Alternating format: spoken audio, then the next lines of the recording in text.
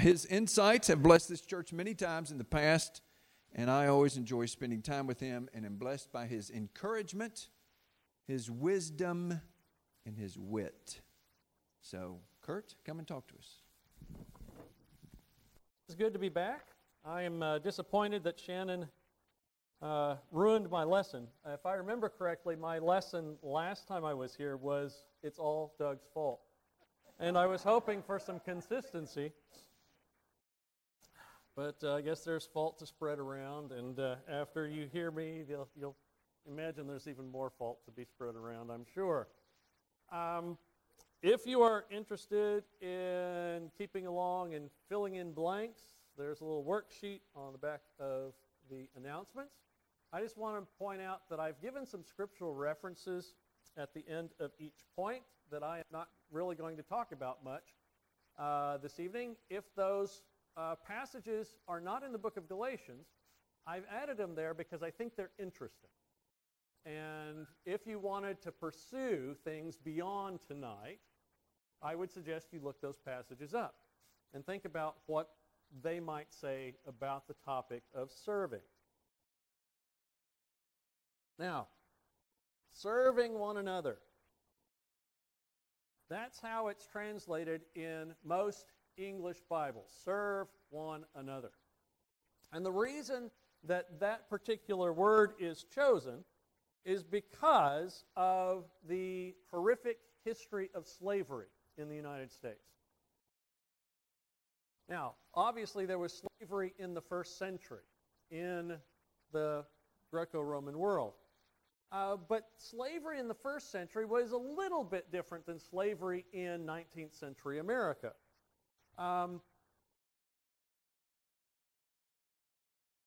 One way or the other, it was not good. Okay?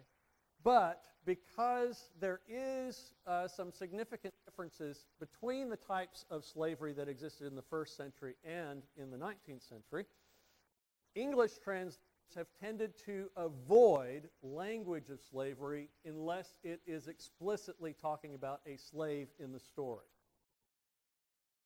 I think there's a problem with that because when we talk about serve one another, we have certain ideas about what the word serve means in English. But in the Bible, it's actually talking about being enslaved to one another. And that, to me, has a very different ring to it. And if God is calling us to be enslaved to one another, then it might be good for us to think about what on earth does that mean. And I think there are some really significant differences between the two. One is optional, but the other is required. Okay? If you're going to do service, okay, I'm going to sign up at the church office for helping with this, or I'm going to schedule some time at some sort of not-for-profit organization to help people. I am going to do that on my own time when I want to, and it's really optional. It's something I can choose to do. It's something I can choose not to do. But slavery, you don't have a choice. If you are a slave, you are a slave. And if God is calling us to be enslaved to one another, then there's something about that that calls me to engage those people around me in a very different way. I don't have the right to say, well, I can fit you in Friday afternoon. Or, I only do service 3 hours a month. Slavery is full-time. It's obligatory. One is temporary, one is for life. Or we might even say one is for eternity. Because I don't think that we ever end being slaves. Okay? Paul will talk about how we are either slaves to righteousness or to sin. We are either slaves to Christ or we're slaves to Satan. The idea that Jesus gives about you can't serve two masters. You've got one or the other. And one of the very interesting things about this passage in Galatians 5, where we have Paul telling us to be enslaved to one another, is the way he opens up the chapter. He says, you've been set free by Christ. Right? You've been set free by Christ from this slavery to sin, but now you've been set free by Christ not to live a free life, but to be enslaved to one another. It's not the sense that Christ has set us free, but that we have changed masters.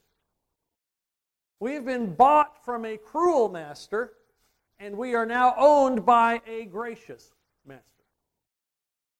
But as gracious as Jesus Christ is, sometimes his people are not as gracious.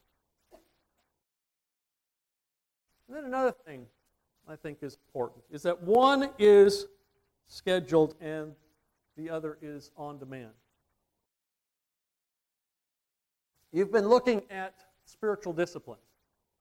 And most of the spiritual disciplines that you have looked at require you to set aside a block of time to focus on spiritual growth. There are, and you've probably been told about some of these, there are other types of spiritual disciplines that exist.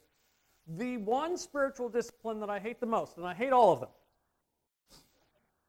okay? And it's important for you to know this. Spiritual disciplines are not there for you to like. They're disciplines. Okay? They're there to help shape you. I did not like being disciplined as a child. But some of that must have worked out okay because I'm a half-decent human being now. I endured things growing up that have shaped me into a relatively well-functioning adult. Okay? Depending on who you ask. Don't ask my wife. The same thing is true about spiritual disciplines. They're not created for you to love doing this, although it would be great if you learned that. It would be great if it became a habit. These are things that initially you will not like because they force you to do something that you haven't been doing before, and it's intended to get you to do something. The spiritual discipline that I like the least is the spiritual discipline of interruption.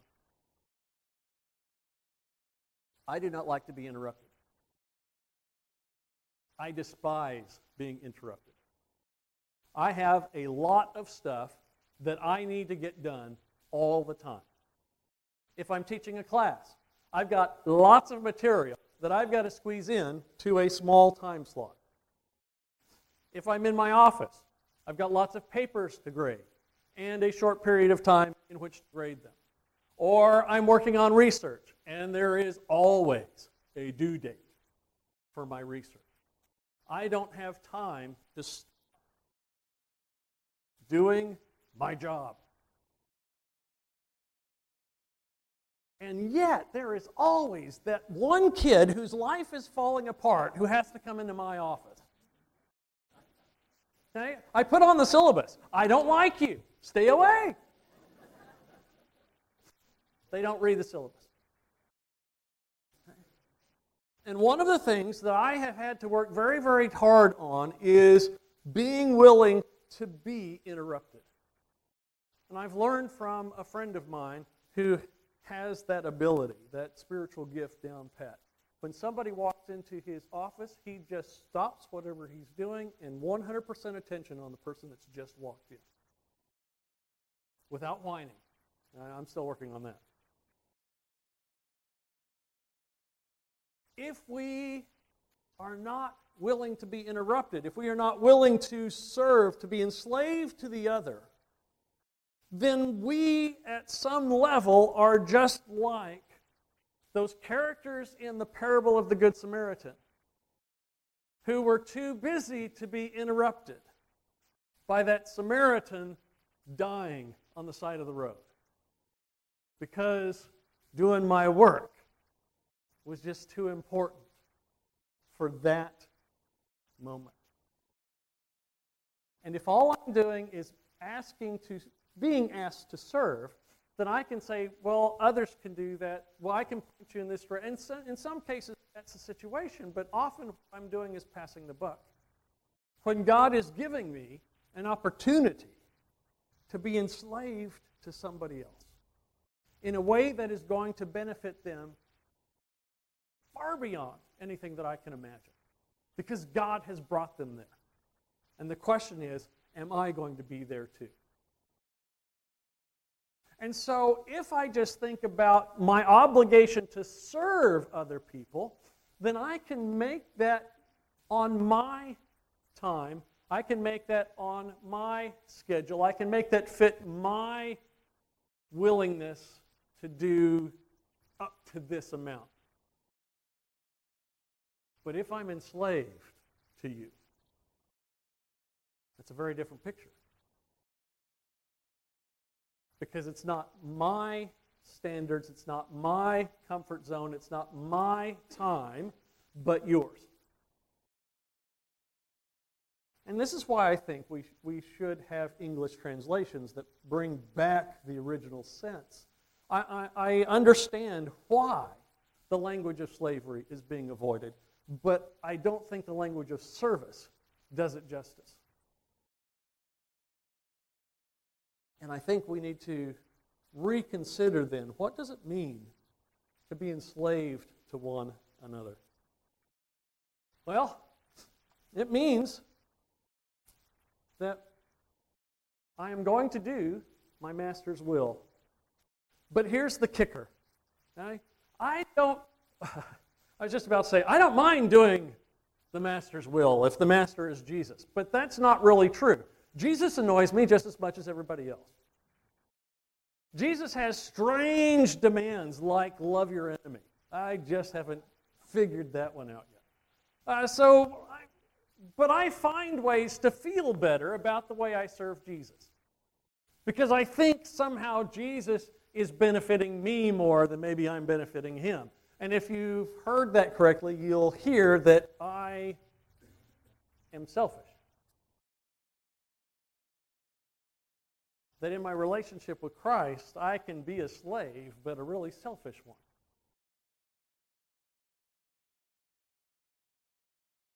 But Paul does not tell us here in Galatians 5 to be enslaved to Christ. Well, he's implied that elsewhere in the book. But now he's applying it to where it really matters. And if we are going to be enslaved to Christ, then we have to be enslaved to the people who are created in his image, which is a whole lot of people if you haven't read the Bible. Just a clue, everybody.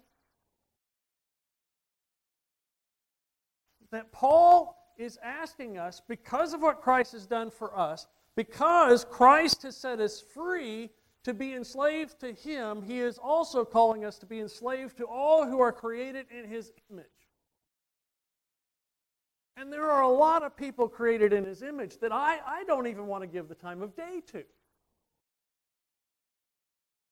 People frustrate me. I'm firmly convinced that the biggest mistake God ever made was allowing people into the church. It would have been just fine without them. Think about it. I mean, what problem in the church hasn't arisen because of people? Right? I could see a church building where it's just me and God, right? That's my God and I.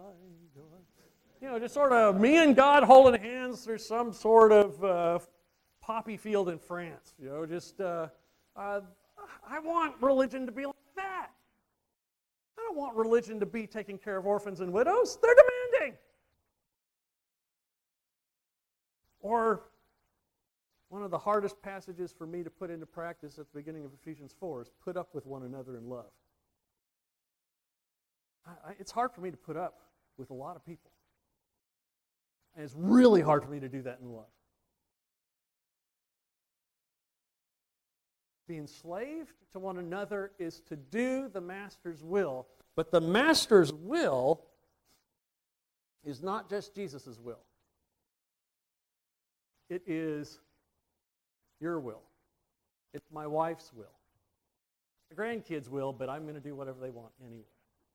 That one I'm good on.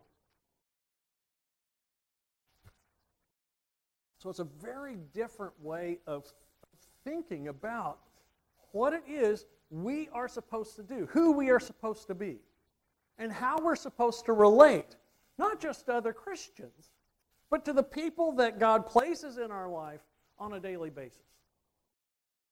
How might that change the way we act?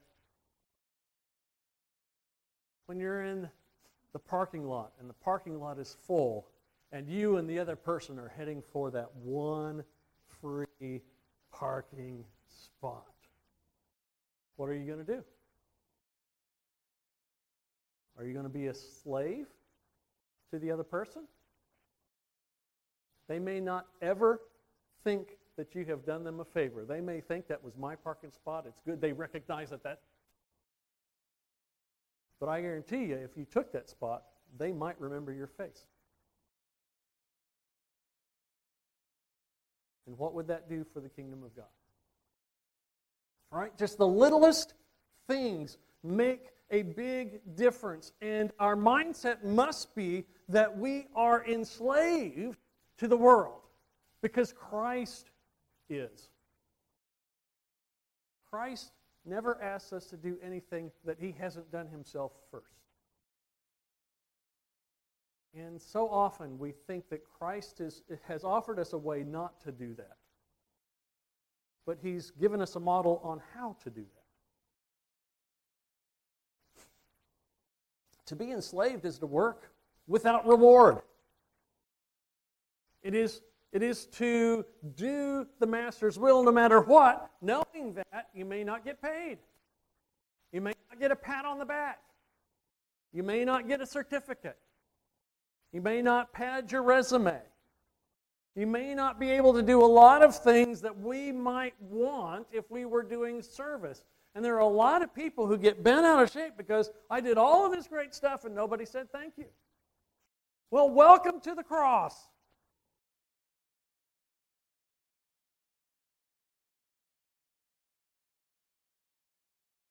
What is happening when we are recreated in Christ's image is that we become humanity the way God always intended for humanity to be. Life in the garden, which was marked by sacrificing self for the good of others. The first time that we get an independent pronoun, I'm getting into Hebrew grammar, don't want to bore you with that. Basically, this is it. The first time we get the very specific word I or me in the Bible is in Genesis chapter 3 with the fall of humanity. Selfishness. And as strange as it seems, we can do service in very selfish ways. And yet we are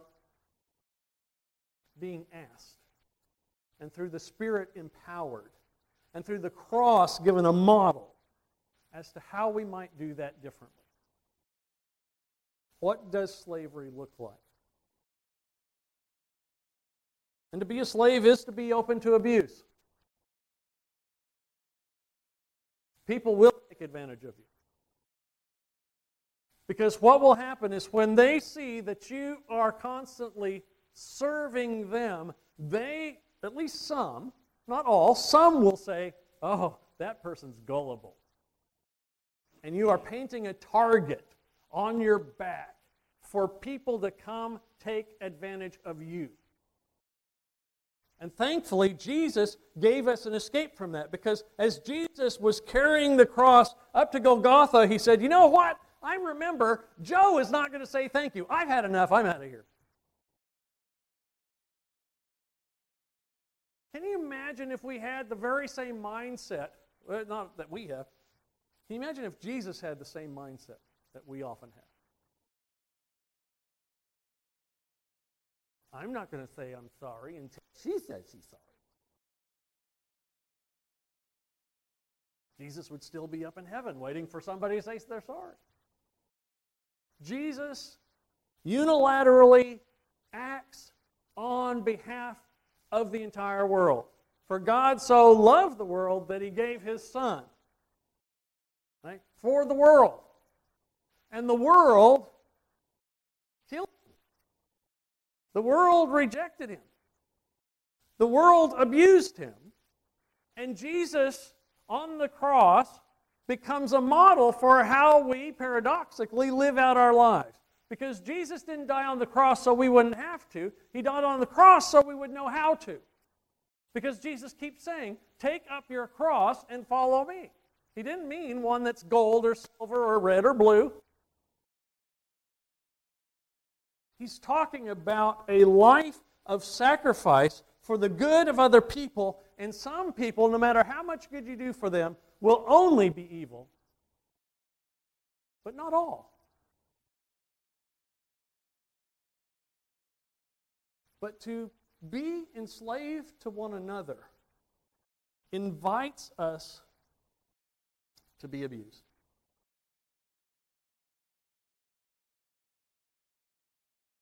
But crucifixion is in our job description. And I wrote down Mark 10, where Jesus talks about leaders in the world, how they lord it over. He says, but the Son of Man did not come to be served, but to serve, to be enslaved. Same word. And to give his life as a ransom for many. And so, this changes everything. Because the way we look at service is we expect something in return. Some sort of recognition, some sort of, even good feeling. I have this issue with college students because they will go on campaigns, mission campaigns for spring break or for the summer, and they always come back and say, I think I'm more blessed than the people that I was serving. And what ends up happening, I think that's an okay response, but what ends up happening is this idea that I need to do more of that so I can be more richly blessed. That's not the point of going there. That's not the point of doing mission work. It is not you to be more richly blessed. Might that happen? Absolutely. Is that the goal? Absolutely not. What Paul says here in Galatians is that my work must be motivated by love, but there is no guarantee that the person that I am enslaved to, the person that I am serving, is to love me back. The response of the master is irrelevant. Okay, again, if we think in terms of slavery, if a slave does what his master has told him to do, and Jesus talks about this also in the Gospel of Luke, the best you could say is, hey, I've done my work. You might be lucky, Matthew 25, my good and faithful slave. But all the master needs to know is that you did the work. He doesn't have to respond with a big old group hug. Okay? And he doesn't have to parade you up in front of the church. And he doesn't have to find some way to give you one evening of recognition. It is your actions that are to be motivated by love. And the response of the master is irrelevant. So if I am enslaved to others, if I am enslaved to those who are created in Christ's image, then I have this obligation to serve, to work as hard as I can to do what that person needs, whether or not there is any reciprocal reaction from that person. All I am called to do is to love, and love in action.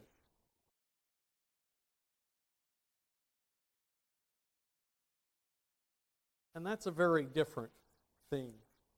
Because it's very hard for me to do good things for people who aren't going to recognize the good I am doing.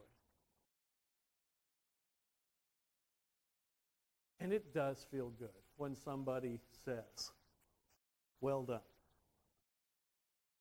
But that's not what it's about. That's not what it's about at all. And so, threw this in from Mark. If we are enslaved to one another, you are as much the preacher's slave as he is yours. You are as much the preacher's slave as he is yours.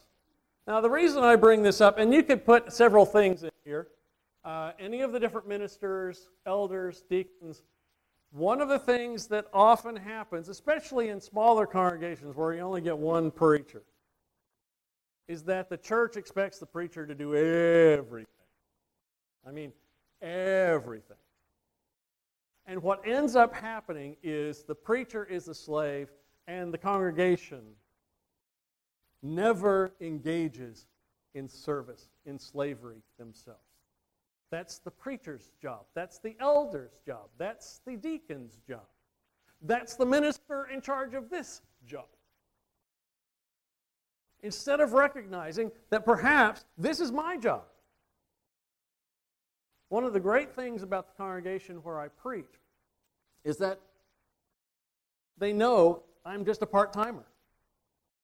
And they can't call me up and say, Kurt, can you do this? Well, now they can because I've been working on that stupid spiritual discipline thing of interruption.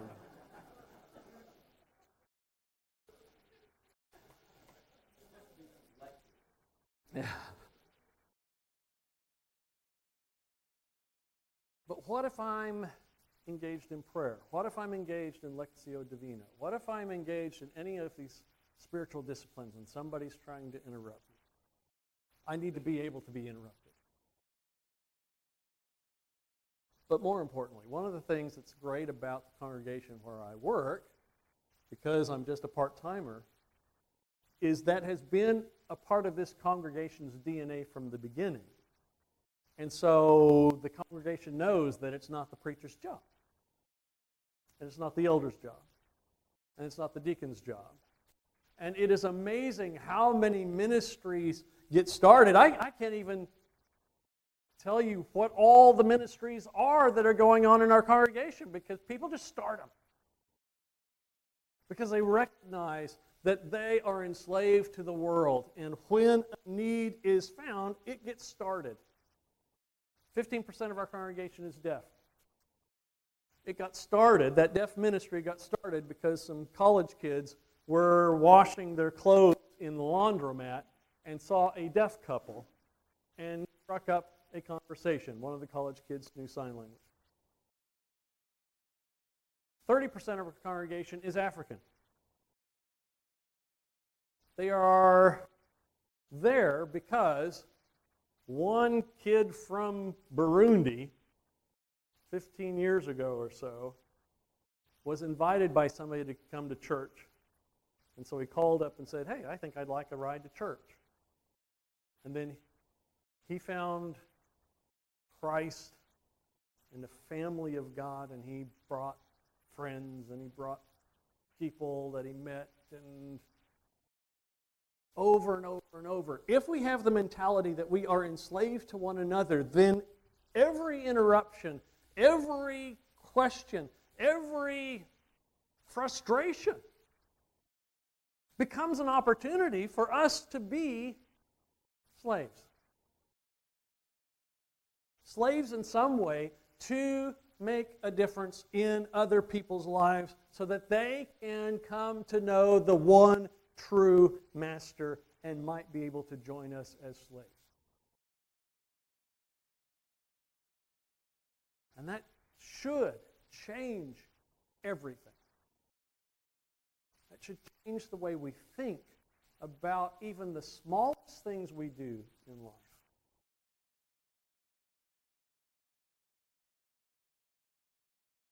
Well, why should we do these things? Well, I don't know if you listened to some of the songs, but some of the songs were really, really powerful in terms of service because they all associated service with salvation. This is a salvation issue. Whether or not you choose to be enslaved to other people is a salvation issue. Matthew 25, the judgment scene, where people are surprised that they had fed Christ and clothed Christ and invited Christ in and visited Christ in prisons and when they were ill. Because it's a salvation issue. Loving God requires loving neighbor. You cannot separate those two commands. That's what Jesus was saying. He was using a fancy Jewish way of interpreting Scripture to say, you cannot love God without loving your neighbor, and you don't know how to love your neighbor unless you love God. The two go hand in hand, and as much as I would love for me to be able to love God without loving my neighbor, because that's the way I grew up. I grew up in what I now call a militant conservative church. Now, they weren't just conservative. They were out in your face, you're all going to hell conservative. We would go door to door to make sure everybody knew who was going to hell and that Satan had their address. Okay? It's a very different idea of how to love God, love neighbor. And this is why we are not just the slaves of Christ, but we are slaves of those who have been created in Christ's image. There is not a limitation on whom we serve, on whom we are, to whom we are enslaved. One of the more interesting things to me is that in Galatians 5, Paul talks about all three persons of the Godhead, the entire Trinity. And he claims that this type of mindset, this type of activity, this type of approach to life is rooted in the very characteristics of God Himself. And not just one aspect of God. Okay? And this is important because if we're just one aspect of God, I would say, well, I'm just going to focus on the other 2/3. Because at least that's a passing grade, 66%. All right, and I'll just sort of skip that service part. No, it's in God's entire image. Okay? It is God's will. It is modeled in the crucifixion of Christ. And it is where the Spirit leads us. And you have a bunch of language in Galatians 5 about walking in the Spirit, being led by the Spirit, and keeping in step with the Spirit. And all three of those activities by the Spirit lead us where I do not want to go, if I'm honest with you. Because they lead me to serving other people. You're familiar with the works of the flesh in Galatians 5. Now, one of the interesting things that happens with the works of the flesh, the list in Galatians 5, is we tend to read the entire list but only recognize half of it, depending on which sins we like and which ones we don't. So, drunkenness, idolatry, licentiousness, orgies, witchcraft, sexual immorality, impurity. For those of you listening to the tape, I didn't have that memorized. I'm reading off the screen. That's half the list. And what we're dealing with there is those types of sins are the types of sins when you start serving things. This is addictive behavior. What often happens when somebody is oppressed, when somebody is a slave, you try and find some sort of outlet. You try and find some way to find relief. And you can do that in alcohol, you can do that in drugs, you can do that in sex, you can do that in all sorts of different ways. But what ends up happening is you get enslaved to something. The other half of the sins, dissension, selfish ambition, fits of rage, jealousy, envy, hatred, factions, discord, those are the types of things that come when I'm oppressed and I'm suffering and I want my feelings, I want my issues to be at the forefront, and that is serving self. So Paul says you can serve things, you can serve self, or you can serve others through the fruit of the Spirit. The reason the Spirit gives us love is so that we can love those people who hate us.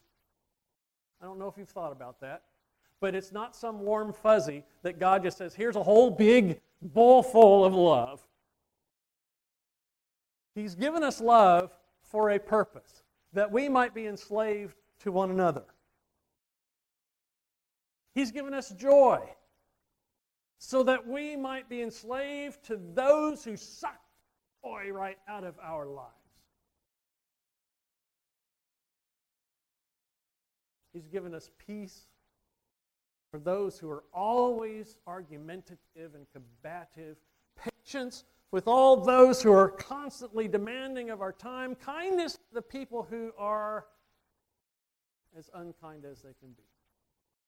All of these things that the Spirit produces within us are for a purpose, and that purpose is for us to serve others, for us to be enslaved to one another. It's not for me to sit back on some sort of beach chair and just soak in what God's dumping on me. Because I'm not there to be honored by God. I am there to be empowered to be His presence in the world, and His presence is marked by the cross of Christ, which is given to the world so that they might come to know God. And where God begins is in the giving. Every story in Scripture begins with God giving. And that's where our story begins too, if we are in Christ. The fruit of the Spirit is to produce that which is necessary for me to enslave myself to you, to the extent that I can imitate the cross of Christ.